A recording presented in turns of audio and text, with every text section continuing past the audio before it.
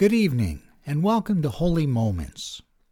As I was preparing the reflection for this week, I was out in my backyard doing some yard work, and I overdid it and tweaked my back.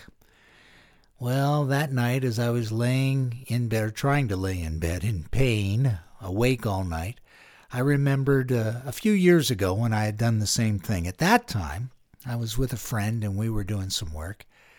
And years ago, when I was first threw my back out, as I was lying on the ground in pain, my friend said to me, you really should work on your core. Your core muscles aren't as strong as they need to be. And I can remember responding with as much grace as I could at the moment. Remember, I was lying on the ground, writhing in pain. I said, that information is not particularly helpful at this moment. And that's a moment that won't appear on my spiritual highlight reel, I'm sure. At any rate, the events of that moment years ago and this week have caused me to think about the whole idea of impermanence. And as you and I have been quarantined for weeks now because of the COVID-19 virus precautions, and many of us are wondering what's going to open up and when will it open up, and will I be able to go here? Will I be able to go there? When will they get a vaccine? Will I have a job? Will my loved ones have a job? Will there be financial security?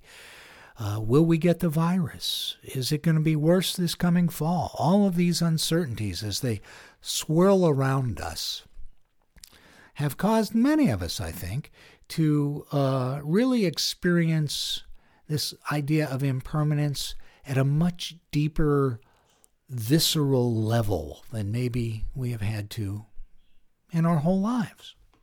So the question is, living in the reality of this impermanence, how should we live? What can we do?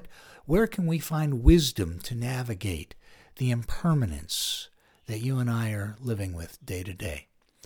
Well, one of my favorite books is a book by a Jewish rabbi named Rami Shapiro. I think he's really a Buddhist masquerading as a Jewish rabbi, but at any rate, his profession is he is a Jewish rabbi, and he's written a book called The Way of Solomon, which is his sort of commentary on the book of Ecclesiastes, which is in the Old Testament of the Bible or the Hebrew Scriptures.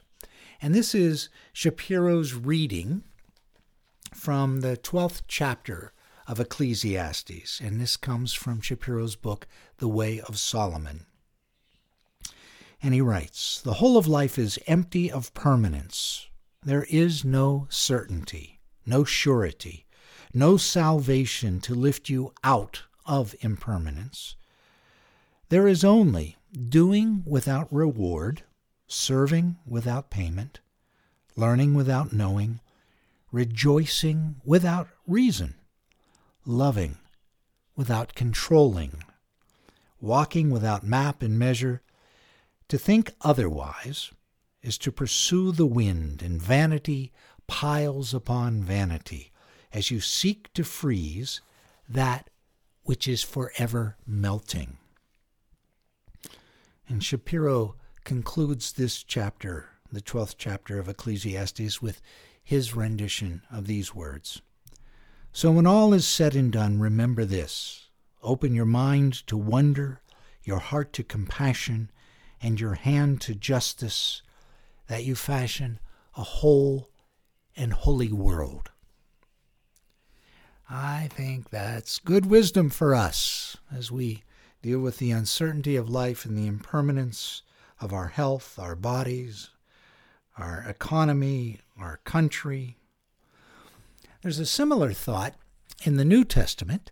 In the book of James, James is believed to have been the half-brother of Jesus, and in the book of James in the New Testament, chapter 4, verse 14, James writes, "Whereas you do not know about tomorrow, what is your life?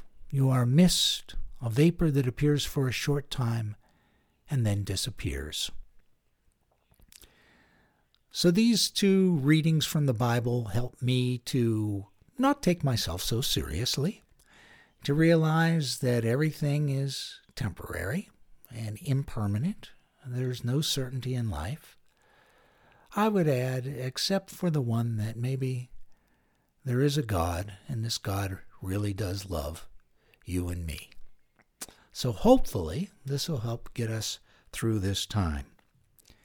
I'd like to conclude with a short prayer, or a piece of a prayer, that was attributed to the Archbishop Oscar Romero.